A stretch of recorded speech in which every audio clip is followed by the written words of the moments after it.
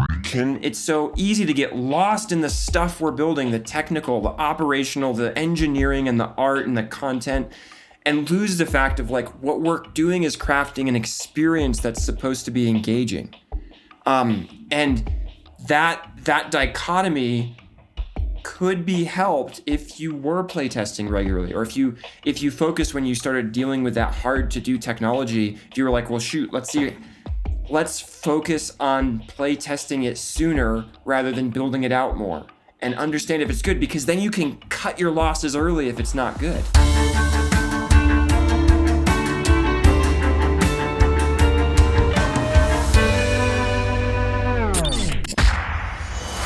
Welcome to Building Better Games, where we dive into what matters most in game development, leaders, and culture. Your hosts are Aaron Smith and Benjamin Karsich. Aaron and Ben are two veteran game industry leaders who have served a global audience of gamers and want to change how games are made. Welcome to the Building Better Games podcast. This may or may not be the first one of the reskinned, remastered, retitled podcast coming from the Valarin perspective, but thank you for joining us. We've learned a lot from all of you. Thanks for your feedback and kind of about ourselves and what this podcast is really about over the last year. And so we decided to kind of level things up and do a V2, based on the kinds of guests that we're having in here and the kind of conversations we're having, and that Ben and I are consummate game developers at the end of the day. And, all of our consulting work and coaching work is focused in the games industry. We realized that this actually is a games industry podcast. And so that is what we will be focusing on moving forward. And I guess with more or less just a renewed vigor, I don't think anything's really going to change that much about our approach. We're just kind of unabashedly calling out what this actually is, and we're really excited to share that with you all. So today's topic, to kick things right off, is, and it's interesting, I have a perspective on this as a gamer and as a game developer. What does it mean for a company, a game company, and the people that work for it to have a relationship with the product, a positive relationship? And what are the impacts that a positive relationship with the product can have, or the negative impacts it can have? A practical example off the top of my head is I often play games on Steam, and now we live in this world where early access and pre-alpha and all this baloney was the word that came to mind. But, stuff. It's another topic for another day. I play a lot of these games, and I feel like over the years I've been trained to be more okay with buggier software. And I know there's a whole background set of reasons why that's the case, but it's a frustration point. And I often wonder how much these companies are playing their own products, and if they actually realize how buggy they really are. And again, there's a million constraints and timetables and project plans and things like that you have to deal with when you're actually making this stuff. But I really want to, again, pivot things back to what does it mean to have an effective relationship with a product? Or an effective relationship with the game that you're making as leaders in games. And so we're gonna dig into that. Yeah, I think the place where I kind of wanted to start with here, it's interesting. It's playtests. It's internal playtests, and that's a very pragmatic thing I'm starting with. But it's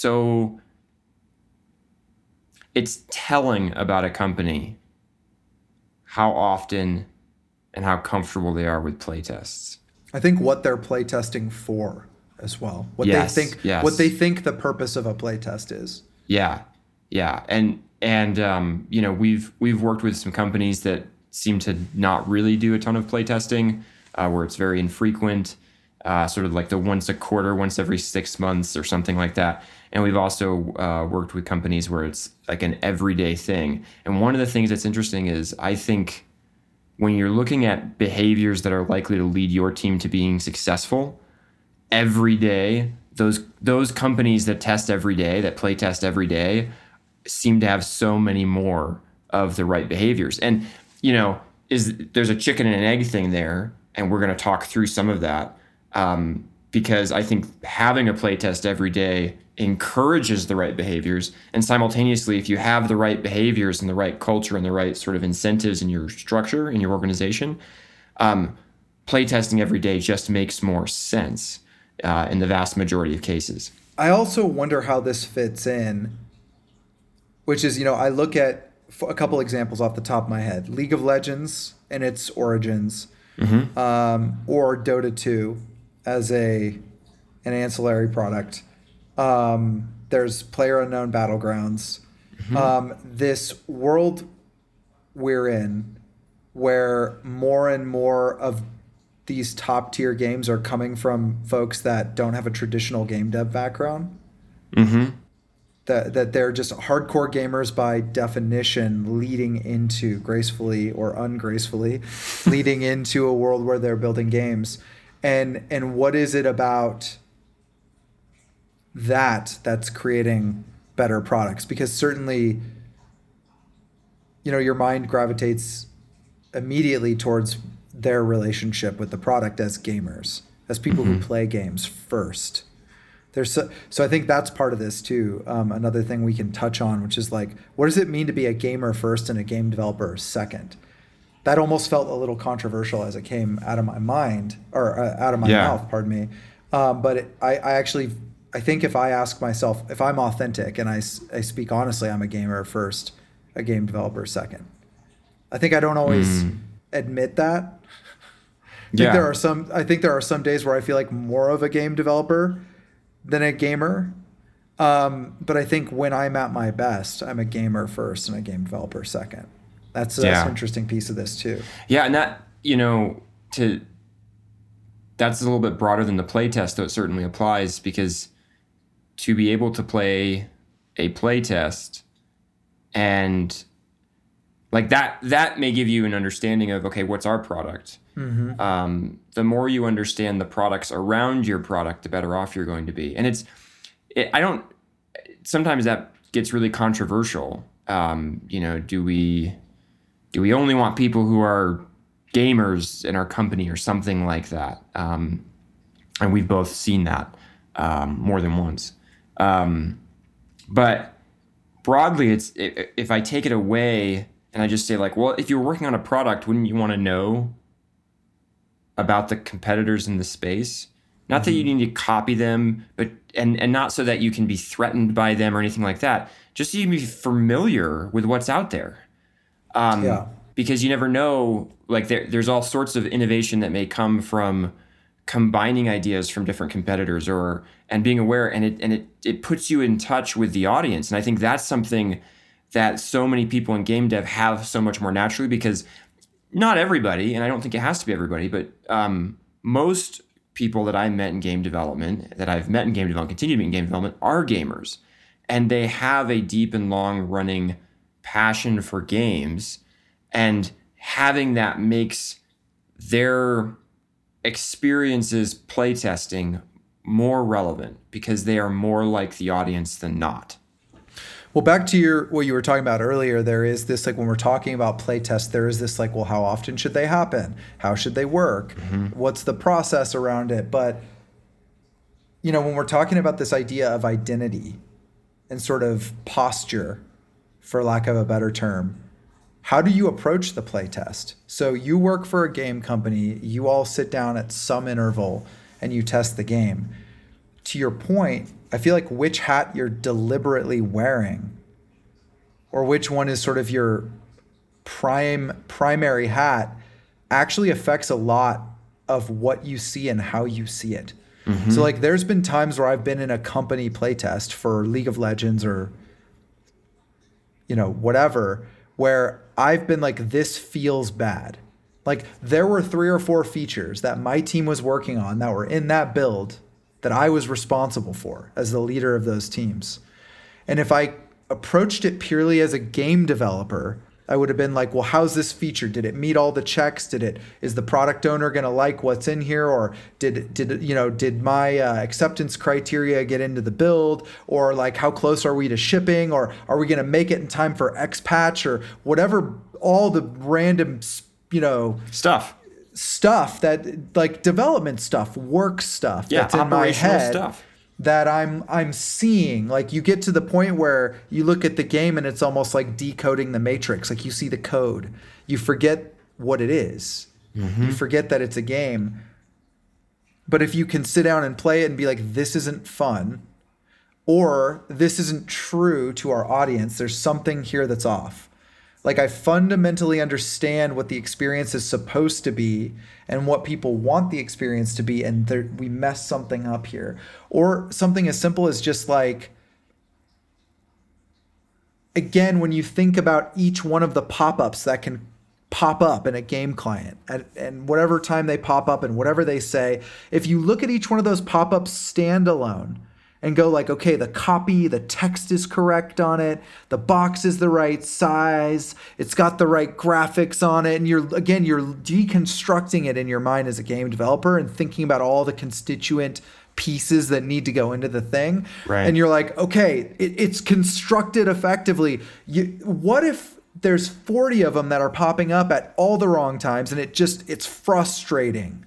Right. To go through the experience. Like even if each one of them is constructed perfectly, and it's like that sounds nuanced, but I feel like that is a huge difference in the way that you're looking at the product. And I think the whole is different than the sum of the parts, and you don't know 100%, how until 100%. you try to experience it as the whole. The whole is bigger than the sum or greater than the sum of its parts, and I think the whole is more complex.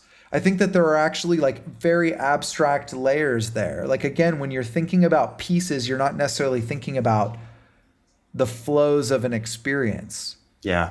Like, yeah.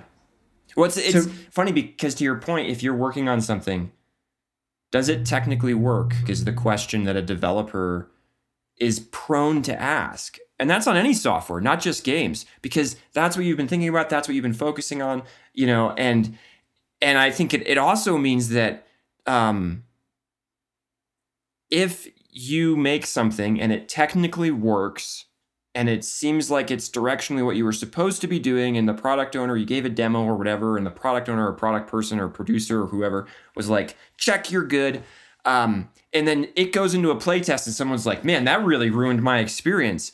One of the things that is so fascinating is how quickly we might become defensive about that, because we have this tendency to attach to the work that we do, to emotionally attach to it. And that person comes in and they're like, hey, I wasn't even thinking about the work you put into this, because from an experiential perspective, an engagement perspective, that doesn't matter. I was just experiencing this product as best I could as a player would. And this thing seemed disruptive to it. And they could be right, could be wrong, doesn't matter. For the person doing the work, if they're so focused on is it technically working rather than what's the experience this is providing, it's very easy to immediately become defensive and potentially even argue. Well, I think what you're calling attention to there is there's sort of two fundamental aspects of the physical way as game developers that we engage with products every day. So like a playtest is a great example, because like a playtest is a way that you play the game on some regular basis. Mm-hmm. But what you're calling out is there's two main things. There's the facilities and the mechanisms by which we interact with the game. Mm-hmm. So like if there's a build where all the new stuff regularly gets into the build, so there's like an updated version of the game and I can play it once a week or whatever, that's the physical mechanism by which I interact with the game. But what you're also calling out is that there's a mindset piece too, and a culture. There's a culture piece and a mindset piece around how do you interact with that thing? Yes. Like what mindset should I be? What are you looking for? Why are you here? Exactly. What are you looking for? What is good? Like, let's say we give each other feedback after the playtest. What does good feedback look like? Right. Like presumably we share a set of principles about what a good game is and what serving our audience means, and we stay in those boundaries as we're giving feedback. Like, I go to the feedback roundup after the playtest and I'm like, well, this thing sucks because this is my favorite character. And I don't like that you're changing my favorite character. Right. Like, that's not a thoughtful way to engage with your audience. That's a selfish you thing that may or may like. Now, there's some nuance there too, where it's like you might actually have sparked an interesting conversation because maybe that's a champion or a character or whatever that not that many people care about. Right. It's like an underserved character, and by you calling that out in that moment, you actually did sort of channel all of those people who play that weird esoteric character. Right. And now all of a sudden in the moment in the room, everyone realizes, oh crap, there's actually, even though it's less than 1% of our total audience, it's still, 170,000 people, and they're all going to be really upset and feel like we don't care about them. So like, again, there's a million different angles on this. But again, I think those two pillars really stuck out to me. One is, how do you actually physically engage with the product? Like I know a lot of companies who they only have a functioning build maybe once a quarter. Yep. Or once every 3 months, or once every 4 months, or once every 3 months would be quarter. Sorry, math is not my strong suit. Or half a year, or sometimes never. Like only a couple people can sort of crawl over the rubble because the thing's broken so often. So that's not an effective mechanism for engaging, right? And then I actually think the mindset and culture piece is probably even more difficult. It's like, even if you do have access, maybe, I don't know, I'm speculating. It'd be interesting to ask some other developers if they see value in doing that every week or every day. And if they don't, why not? And they have something to do with the culture piece, the mindset piece. And I want to actually tie those together because, again, we started with the idea of playtest, right? A playtest, we're going to come together, we're going to play this experience. Maybe we're playing the part of the campaign that everybody's been working on or whatever, or we're replaying part of the campaign that somebody has gone back and looked at. Maybe we're playing a PvP product, right? Where it's 5 of us versus 5 of them, and we set that up inside of the organization, and we play against each other. Or could be any of a myriad of like products.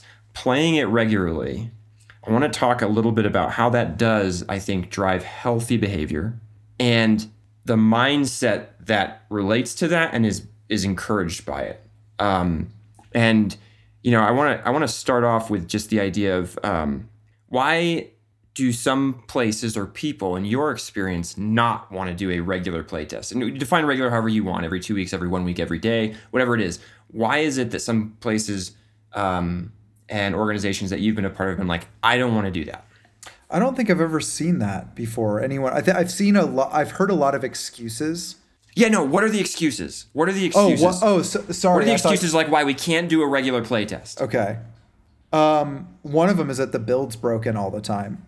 Yep. And I think that in many cases we've seen this, that the organizations perceive that the cost of having it be working regular, right, or having it be working constantly and regularly is far too much of a burden on the operations of the organization. Like, why would we push people to do that? Like what they need, and again, I think that that's a traditional trap, developer's mentality trap. Are the things getting done? What we need to make sure is that the things are getting done. Of course, we're not even going to talk about what done means, right? Yeah. No. But like, have we sort of physically crunched through or chewed up or digested the feature that was given to us? Okay, cool. On to the next feature, like an assembly line. And there's a million misguided things that are going on there. I would argue you're not done with any of that stuff until you see it working. But again, when we talk to companies about this, we tend to get a sympathetic response where they're like, yeah, like I get why that would be valuable. Like, no, that makes sense. But like, I don't think you understand, like, the build is really busted, and it's been really busted for like 6 months. And like, God knows what it would even require to get it unbusted. Like, we probably have to redo half the features that we did already. and the again, funny you thing can is see the mentality Yeah. there is so busted. Like, because you can't it's even- like, it's you would funny. know you're not redoing those things. You're fixing them. Like, they don't Yes, work they never right worked. now. They never worked. And You that just so that one is because you're right. You get there, and actually you went further down than most people are willing to go. If you follow the logic train that far, most people are like, oh shoot, because everybody realizes, wait, it's only getting worse, and at some point we plan to ship this thing. So Yeah. we're gonna have to do this. But at it's some fine. point. We'll just have one big playtest right at the end. Exactly. After 8 months, right? and it's like, and how we'll do you hire think that's going to go? 7,000 QA contractors from all over the world, and we'll just throw them at the game. There's some very serious, bizarre human mental gymnastics involved in when we see this happening, because it's like, yeah, we'll just do the big play test 6 months from now or whatever, and you're like, well, if it doesn't work today, what do you think is going to happen between now and then that's going to make that better?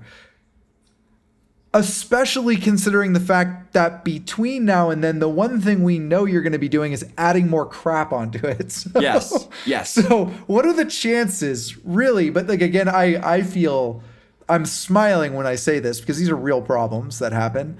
I feel like they're ridiculous, but I think there's something there about an outsider's perspective, right? Like thinking about the holistic framework instead of just being stuck in the work all day. And so I guess that's a thing for game developers too. We've been there. It's like, you are like, if you find yourself thinking in terms of backlogs and features and bug counts and like the math of it, if you will, and that becomes, and you're so stuck in that you become disconnected from the experience, like that's a problem. And if you physically cannot engage with the experience because the way you work doesn't allow you to see the game. Yeah. Like, again, I remember, I tell this story a lot, but I remember when I first joined the League client project at Riot, when we were reskinning the whole League client. And a lot of the infrastructure was still being set up, and there was a lot of debate about what infrastructure was valuable and what was not valuable and what needed to be set up now. And again, North American, everyone in that office was North American, right? Mm-hmm. And we had this discussion a lot. We could look at the client in English, so we could test it good enough, right? But I remember sitting down and talking to QA, talking to quality assurance, and they were like, hey, we can't see the client in Chinese. So, and as QA, they are far more intimate with a lot of the details around like, hey, did you know Chinese text is really long? It tends to not fit in comfortably sized North American boxes, just as an example. So if we can't see this stuff, we actually have no idea how broken this experience would be. And if that's an afterthought, oh crap, we just, as you go down this line, you think about the fact that the majority of the players are in China. Well, wait a second. Okay, so we really just made a basic rookie mistake, which is that we catered the way we were looking at the product to our unique circumstances as gamers and as developers. And we didn't think about the big picture. Yeah, and so I think there's like, to come back to the idea of like, why is it? What are the excuses that people give? And one is that it's too hard to fix everything to get the build running. Yep. Another one is there's a maintenance cost, and you and I talk about this with continuous integration all the time. There's very obviously a maintenance cost to keeping the build unbroken enough to be playable. I mean, if you're playtesting every day, like there is a thick layer of organizational overhead that goes into keeping that build functioning every day. And there was a constant, at Riot, there was a constant conversation around absorbing the cost of that and like whether it was worth it. And by the way, like the more effort you put into that system, the lower that overhead. Correct. Which is interesting to note. Correct. The less effort you put into it, like if you want to play test every day, that requires you to do things to have a build ready every day. And you can brute force that, or you can invest in automation and other things that make that something that's more regularly feasible. And that seems like tons of work. And all I've ever seen that do is save time long term. Well, and by the way, it's worth noting because you just touched on a key thing. The principle behind that was it's very, very deeply important to us as an organization that we're testing the game all the time, that we're playing League of Legends all the time. And since that's the root of the conversation around the cost of the engineering work or whatever that goes into setting up that system, it helps inform how much effort is worth it. Yeah. I think a lot of one of the mistakes I see a lot of more tech-focused companies go into this conversation with is they don't have that principle around seeing the product or testing the product every day or whatever necessarily. It's inferred through the way that they approach the engineering work, but it's not the end of the line. Like we're drawing a line here. We're playtesting every day. And so they go in and they're like, well, how much effort do we put in? And that becomes a much more difficult question to answer. Like, because to your point, if we're testing every day, that means the build has to be working and ready every day, which means that there's a certain amount of bare minimum work required to keep that true. And if that work is a lot, then we're going to be way more willing to invest the automation work or whatever needs to go into that to thin that layer down so it doesn't cost so much. But again, it's all looking back at that we need to play test every day. Because if all of a sudden we said we only need to play test once a month, maybe now we don't care if it costs a lot. So that, I guess the point I'm trying to make there is that principle is what is key and informs all your decisions, right? Yes. And actually, so I want to go through some of the other rationale and excuses real quick that I see behind like, why don't we play test regularly? And so build isn't stable. We talked about that one. Sometimes it's we're not building the right way. That's not the same as build isn't stable. It may be actually that everybody's often in their own silo. Everybody's like off in their own silo. And they're building a feature without having to worry about any of the other features or parts of the game that are being developed anywhere else. And so they maybe there is a stable build, and what they do is they just play test their feature and the exclusion of all other work. Yeah, that's like the it's not ready argument. Exactly. I mean, there are very many forms of that, but the one you're speaking to is it's not ready because the sort of the collation of all the pieces happens so late in the process.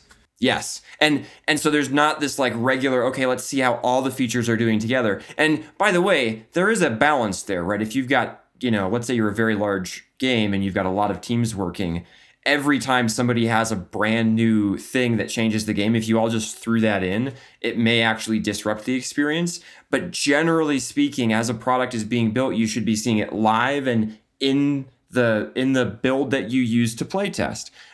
So that's not building the right way. There's also just and this is an emotional thing, I think often more than an actual thing. It's not ready yet. Sometimes that's technical. Because when you first, I mentioned this right before this podcast, when you first start building a game, you don't have anything to play test, right? Like, okay, we haven't even opened up Unity on our computers yet, or Unreal or whatever. Like, we don't have anything to play test. Got it. You should probably be looking for other ways to try to, as best you can, experience the product, but play testing isn't going to be one of them. Most of the time when I hear not ready yet, it's actually an emotional plea. It's like, I don't want to show this yet. Hey, I'm not sure how this is going to impact. And so that's another one. So there's not ready yet, build isn't stable, not building the right way or not organized the right way. Another one that's so common, especially with how busy game developers are, is I don't have time.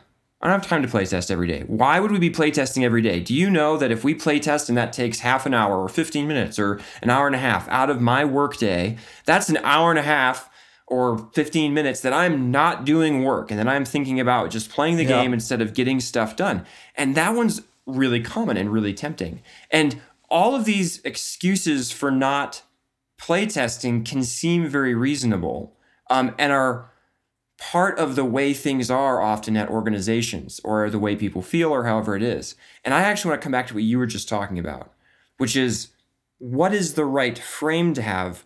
What is the why behind the playtest. Yeah. Why is it that, in your opinion, companies that make games, or maybe any software, but especially games, should be playtesting regularly? I mean, there's a lot of different angles on that question, I feel like. But, the frame for this conversation is creating a meaningful relationship with the product. Mm-hmm. And what's implied in that is so that you can serve your customers. Mm-hmm.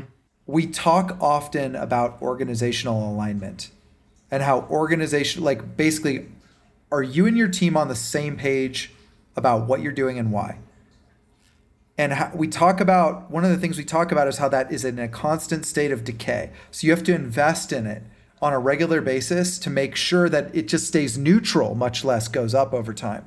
The same thing is true between you and your understanding of what your experience in your product is like, and you and what the need and desires of your audience are. Mm-hmm. So all of those things are forms of alignment, and they're all in constant states of decay. Mm-hmm. Over the time I was at Riot, less and less people, as a general rule, play tested every day. There was a time in the very beginning where it was sacrosanct to not join the playtest. Like, you would get scolded appropriately when the company was 50 people, 100 people. Like, everyone play tested every day. Over time, I think the need for that went down. But interestingly enough, the person who play tests the game or plays the game every day and the person who doesn't, their opinions are not weighed the same anymore.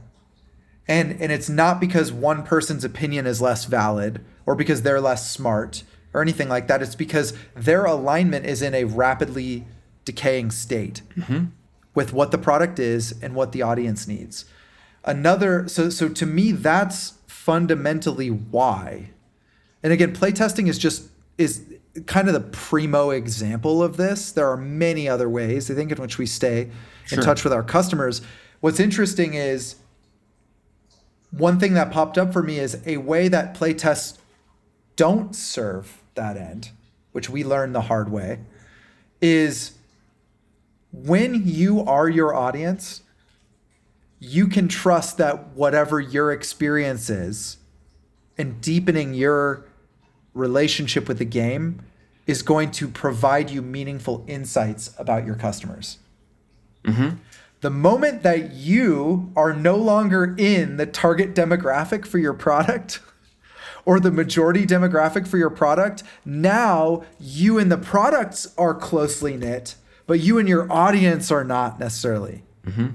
This is an interesting thing that happened, right?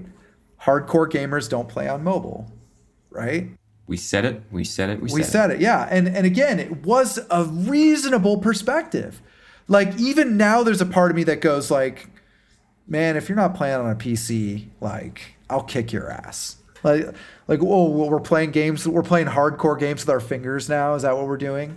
Like, I get it. Sorry if you play, everybody out there, if you play mobile games, you won, I lost. Let's be clear about this. I am wrong, okay? But like, there's that old school, I'm 37 now, right? Like, I was playing, EverQuest and Ultima Online on my PC before it was cool, and Diablo 2 on the day it came out and this kind of stuff. So it's like, I'm a PC gamer, right? Like, to me, hardcore games are on PC. So when I woke up one day and realized that I was old and that people playing League of Legends were not anymore, and that they had different needs, different desires, they had different upbringings, it was a culture shock for me and a wake-up call that I had made a bunch of assumptions about what being aligned with them meant. And that was a humbling realization, right? And so that's it was a long-winded answer to your question, but ultimately it's about, I think, being in tune with the needs of your customer and the nature of your product, and understanding that those things decay. Every second that you don't pay attention to those things, they decay. And there's it's like a triangle. There's multiple lines on that triangle, and they all decay simultaneously. Yes. Right? Well, I want to add into that too. When you approach video game development as a plan-driven known quantity, We are building a game. We know what the game is. We know how all the characters are going to interact. We know what models we need to build. We know the maps. We know, like, there's creative freedom for people, but generally speaking, this is the game. This is how it works together, and this is how it's all going to be. Bah, that's it. Playtesting becomes less important outside of a general technical reason to make sure that we can start a game if we want to. And maintaining that state is useful rather than not, which we talked about a little bit with, like, the build is broken. Like, I'm just going to say it's always a fallacy, and someone might come at me with, like, no, there was this one time, like, I don't care. So often it is a fallacy to say that we know everything to the point where we don't even need to play test because we know how it's going to feel when it all comes together. People have been doing that in all forms of entertainment for so long, and it just doesn't work. I mean, and certainly we can both agree it's a very high-risk move. Oh, it's unbelievable. Well, it's a very expensive and high-risk move. Yes. And so one of the things that playtesting allows is learning. It's learning about how is my bit of the overall product interacting with all the other bits of the overall product. What does that experience feel like? Like I love the example of, you're going through some game, like let's say a free-to-play game store, and pop-ups are happening, and different teams have decided that they are going to use pop-ups in the store, and you don't realize that, like, someone enters the store and before they can buy anything, they hit 74 pop-ups, or something like that. And it's just this unbelievably frustrating experience that's actually causing, everybody's doing it individually with the best of intentions, and the end result is people don't actually spend money on your game and in fact hate your game and never go to your store again, even if they keep playing the free-to-play product. And the store guys might be like, hey, we put this new pop-up in and it's increased bottom line revenue by 13%. No, not even that. Never mind that the reason people were clicking on the pop-up was to they just bought something real quick to get it out of the way. Right. or whatever. And it was a frustrating experience for them. And now they're less likely to buy in the future. Again, ridiculous example. But I think there's real stuff there though. And this is also where, like, what are the metrics that matter? Yeah. Right? Like, what are those? And so when I'm thinking about a playtest, we want to stay value oriented. We want to stay as best we can, recognizing that we aren't always, but as best we can, close to our audience. And we want to stay close to what the product is in that experience. It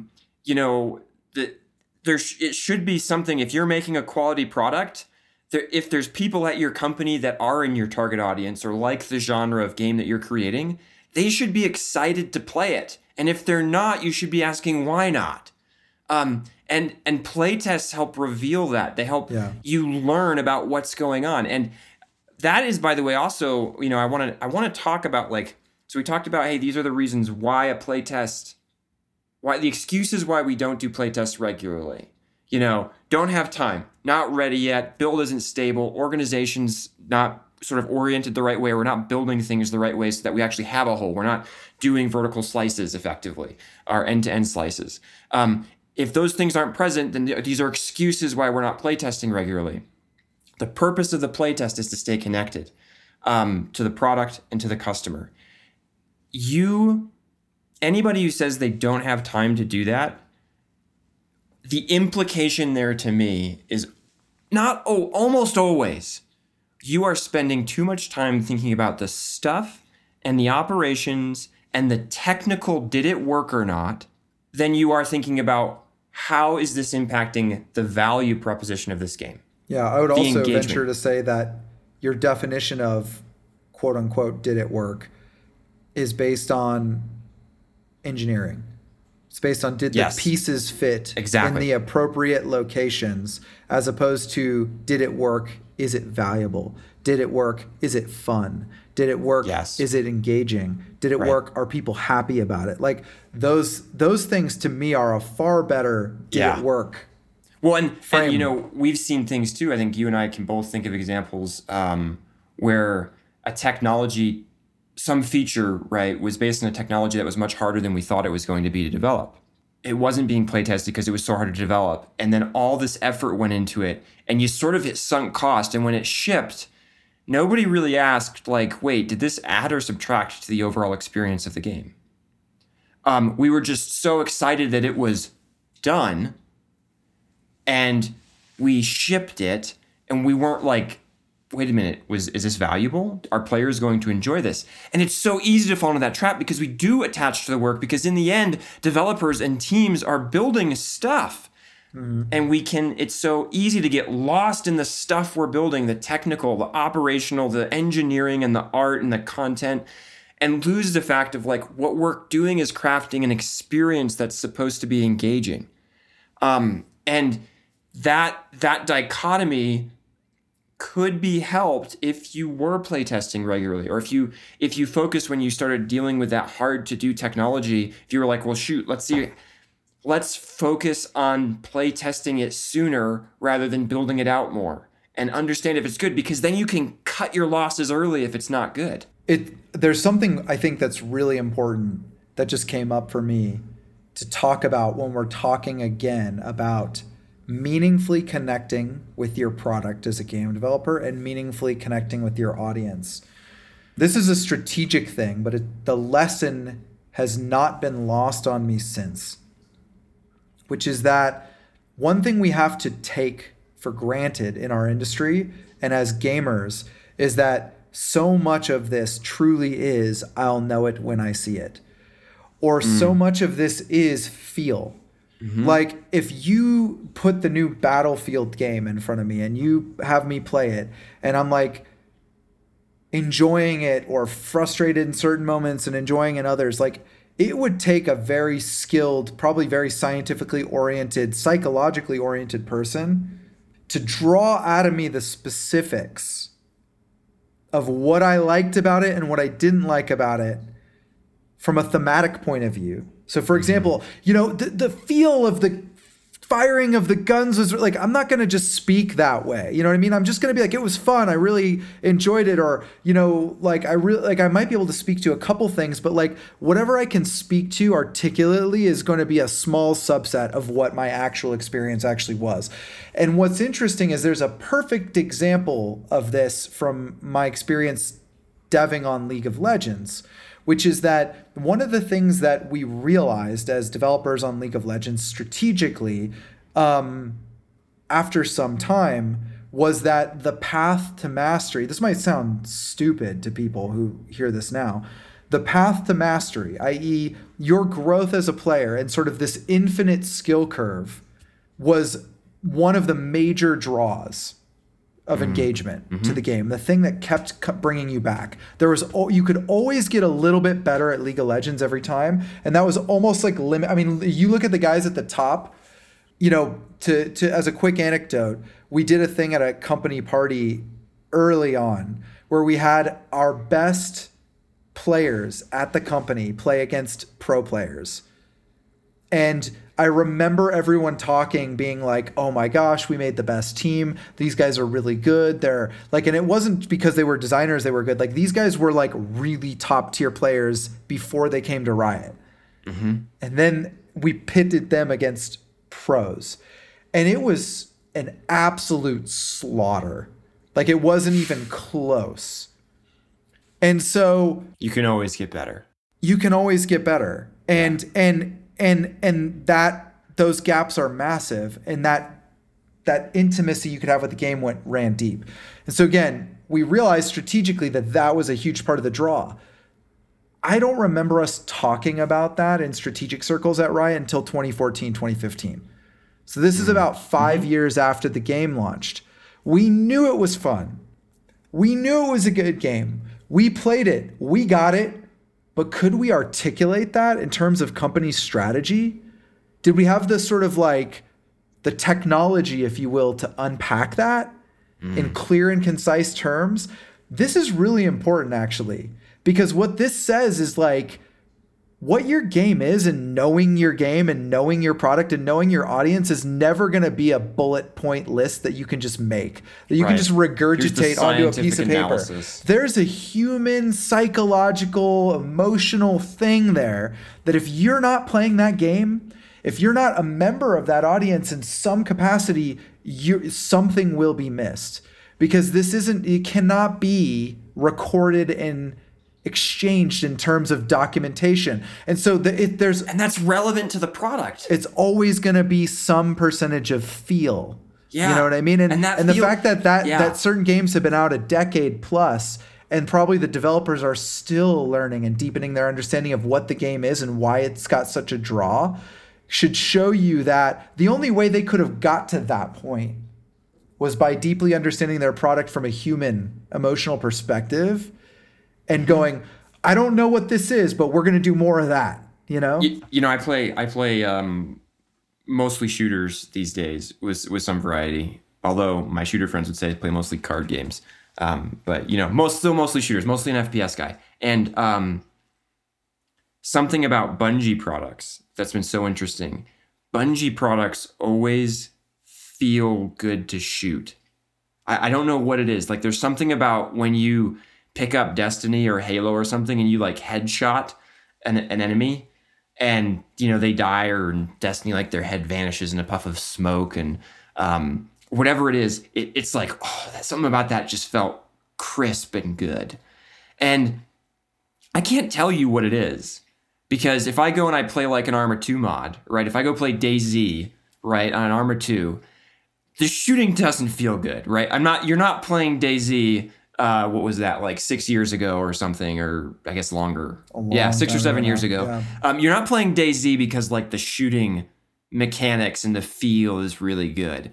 But I couldn't tell you exactly what it is. There's something about the smoothness of how the reticle and the way the gun moves on the screen and all this other stuff. And by the way, it's worth noting, there's a whole genre that has emerged, I think, from the experiences that people had early on with mods like DayZ.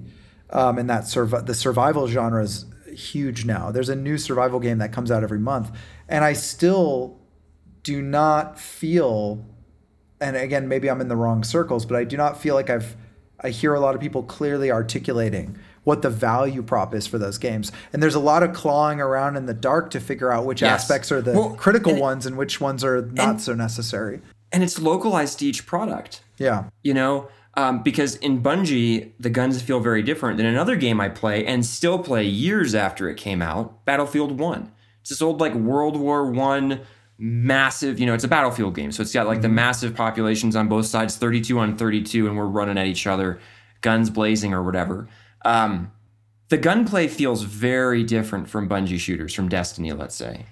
But it feels right for Battlefield 1.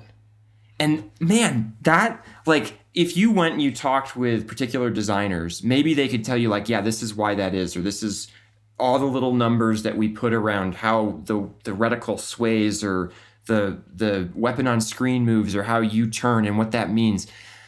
It's so subtle and it's unique to each product. And if you're to come back to the idea of playtesting and staying in touch with your product, if I was only ever liked games that felt like Destiny, I would be upset when I played Battlefield 1 if I didn't understand its context and what it was trying to feel like.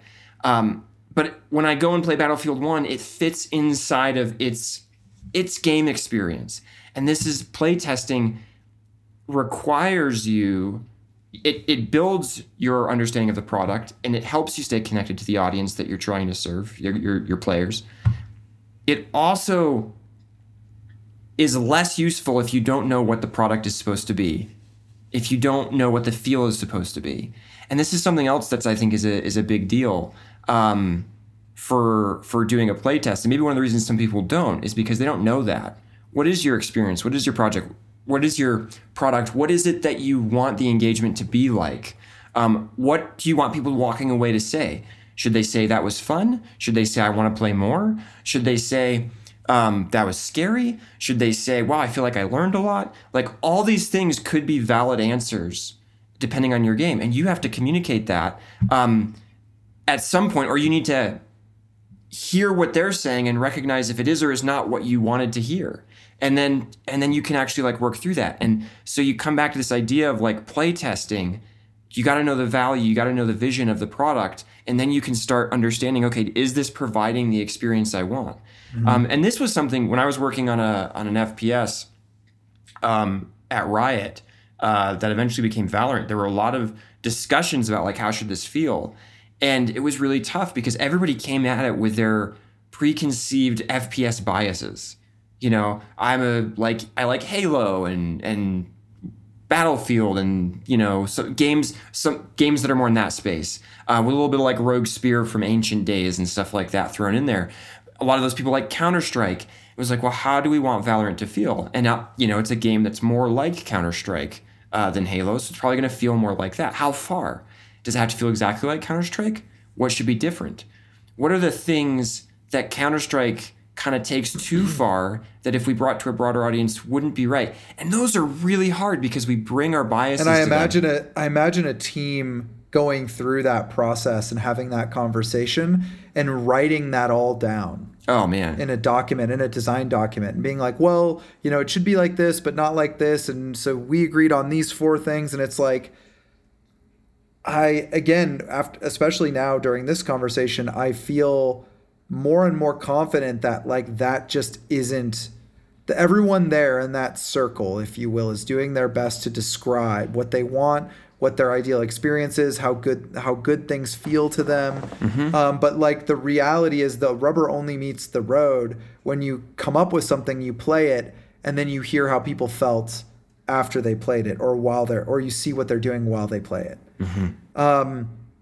There's such a huge gap between the words and our ability to articulate our emotions and how we experience something and the reality of what we're experiencing. Yeah. You know, it's like by the time I left Riot, we had a team of neuroscientists basically, you know, like figuring all this stuff out. And it was phenomenal to watch them work. In some ways, they weren't even figuring it out. They were just trying to frame it and almost sometimes saying they created the guardrails where it's like, well, when somebody says this, and when they would help you understand the dichotomy between a person's words and actions. Exactly. Right. Like that was always super complicated and like a whole area. I just was like, I can't even get into that because that's like a whole separate thing. But like, again, little things like the goofy like headsets they put on eye tracker stuff. Yeah, where you track your eye movement and all this. It's like things that somebody could never communicate to you if you surveyed them after they used your product. Or like, rate this from 1 to 10. Like it's like how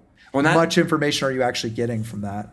That comes back to that idea of if you're making a product and you have people at your company that like the genre of the product you're making, do they want to play your game? Do they want to play the game you're making? Because if the answer is not very many of them, then you may have made a niche product or not a good product.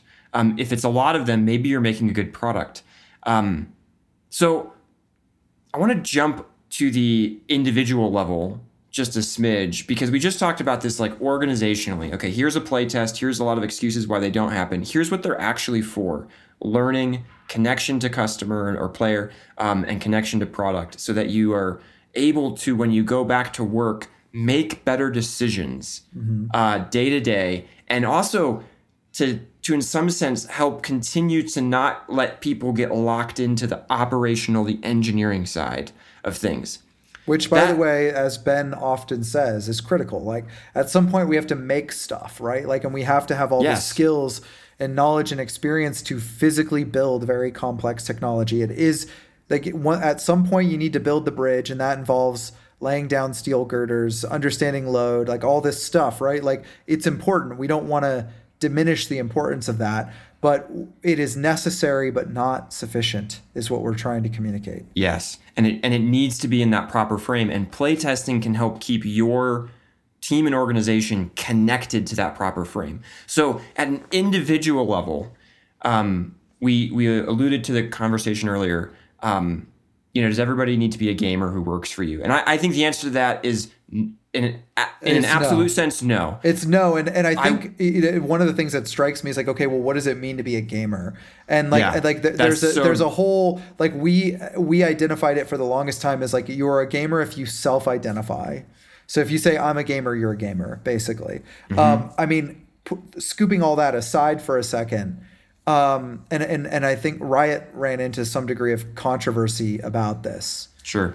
Because what I don't like about, hey, you need to be a gamer, is when that's not super well defined and it's not super clear what outcomes you're trying to get from that, it becomes an easy basis for people to discriminate against each other. And again, I don't think anyone intended for this stuff to happen or No. intends for this stuff to happen. But I think when you say, well, Jim's not a gamer and Sally is, so clearly Sally's ideas are going to be better. That you Right. run into problems with that, again, especially if you don't actually understand deeply what it means to be a gamer and what impact specifically you think it should have that Sally is a gamer. Yes. Like if those things are broad or open to interpretation, like you got to be really careful about that, because then it becomes a label, and that's the only thing it is really functioning as day to day as a label. So I think where Ben and I land on this, and we've talked about this a lot, is we don't care if you're a gamer or not. We do care, back to the original point, that everyone in your organization seeks to maintain a meaningful and impactful relationship with the product and with the audience. Yes. And part of what we talk about when we talk about holistic leadership is product thinking. Like, I don't feel like there should be this like shadowy cadre of product managers at the organization who are the only ones who think about audience expectations or what the players want or whatever. Like, I think everyone should be engaging on that wavelength. And in game dev, we already have that in spades, because again, the majority of people in game dev are gamers and would self-identify in that. And that's one of the reasons they became game developers. And so, yeah, I agree. You don't have to be connection to the audience, connection to the player, aware, what is the experience we're trying to create? What's the vision for this?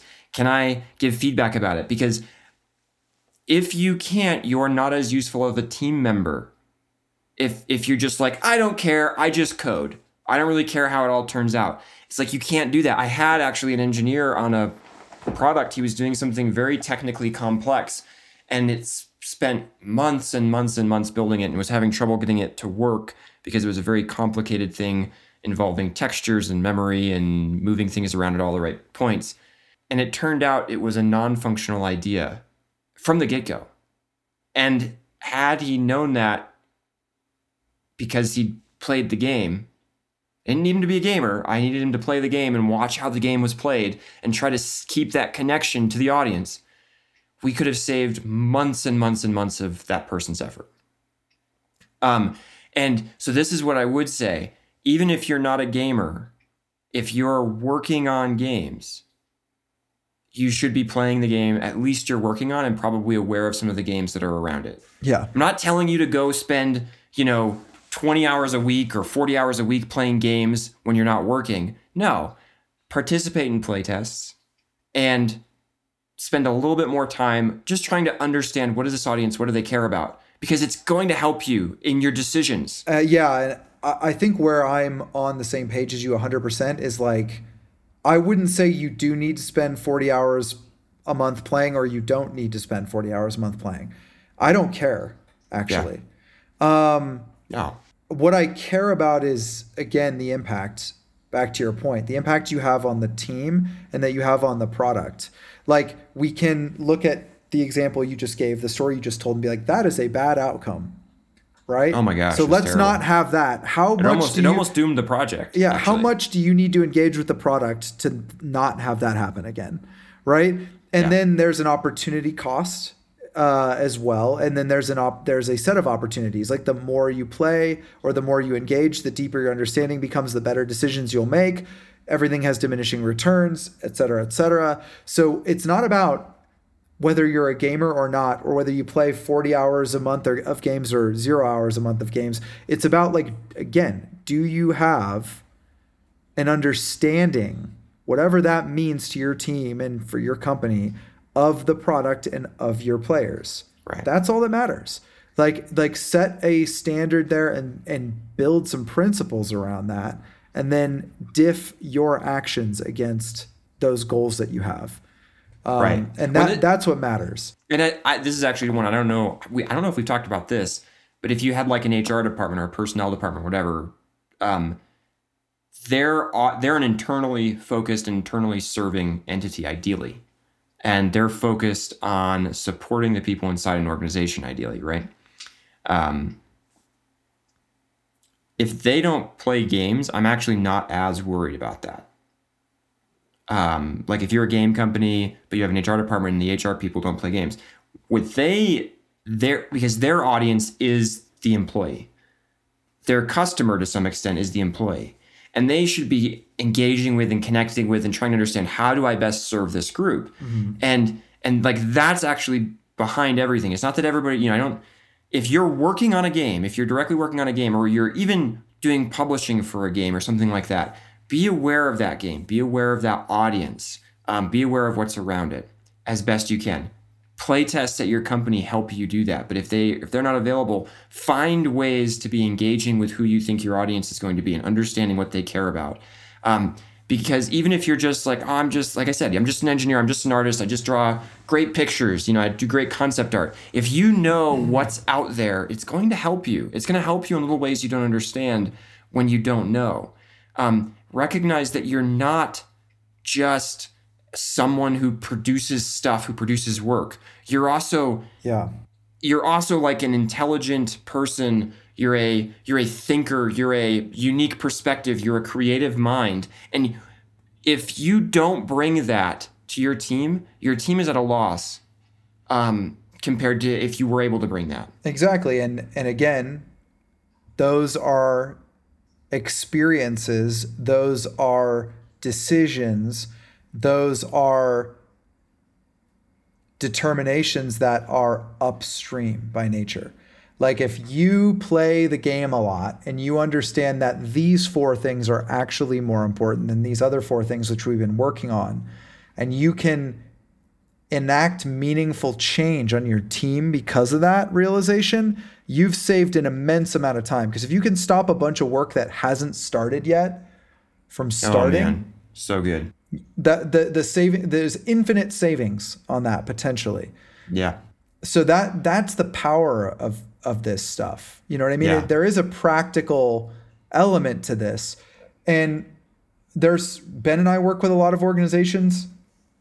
We've seen this many times. A lot of companies leadership incentivizes people to quote unquote stay in their lane and focus on their craft and build their thing. And not worry about, like, I don't want you like wasting a bunch of time playing games. Just build stuff, finish the work, get the sprint done, right? Do all this. And again, it's all well-intentioned, but if you are a leader and you see that your organization is actively incentivizing people to not regularly engage with the product and not regularly engage with the audience, I would challenge that, because the cost, whatever you think your struggles are during development, and the cost savings you're thinking about within development, your cost savings will be n squared if you can get your team to select better things to work on and get people more aligned on what actually matters in the product. Yes. And that means, and maybe we can close off with a bit on leadership. So we've talked a lot about the individual developer, the organization, the team. Like, how do leaders impact this? I think you just called out the big one.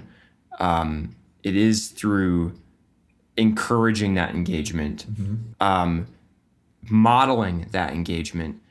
When someone comes up and says, I'm not sure this is valuable work, in a meeting where we're just supposed to be talking about how it's all going, how's all the stuff going, and instead saying, like, I'm not sure this is actually going to add the value we want, call that out, encourage that, say, like, you are happy that they did that. Talk to that person. Maybe you don't do it in that meeting. Maybe you pull them aside after. But whatever it might be, like, you're engaging with that, because those are the things that you want people focused on. Seriously, everybody has at least 1 damn hour of meetings in a week that they secretly know that they hate and everyone on their team hates.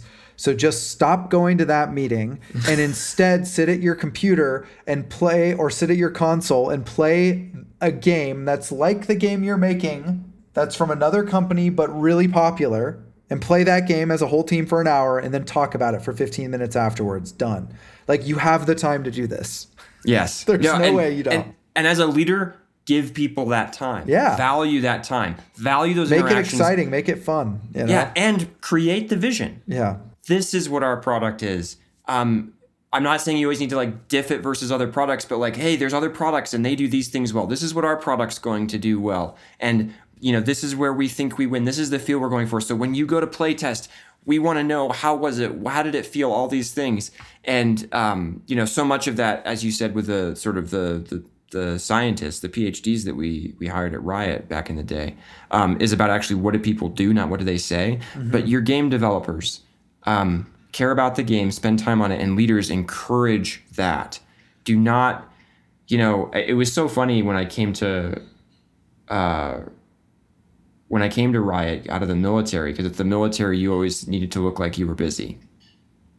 And at Riot, sometimes to the point where actually people were like, hey, maybe it's too far on this team. Like they're playing like 4 games a day and maybe not doing any work. But that was very uncommon. But it was so common to see people playing games, and not just the games they were working on, other games. And it was like, that's okay, because we want people who are understanding of our audience and are out there playing the same games that our players are playing, and getting ideas and capitalizing on that. And yes, you can go to the extreme where someone, spends 40 hours a week playing games at work instead of working, and that's not okay.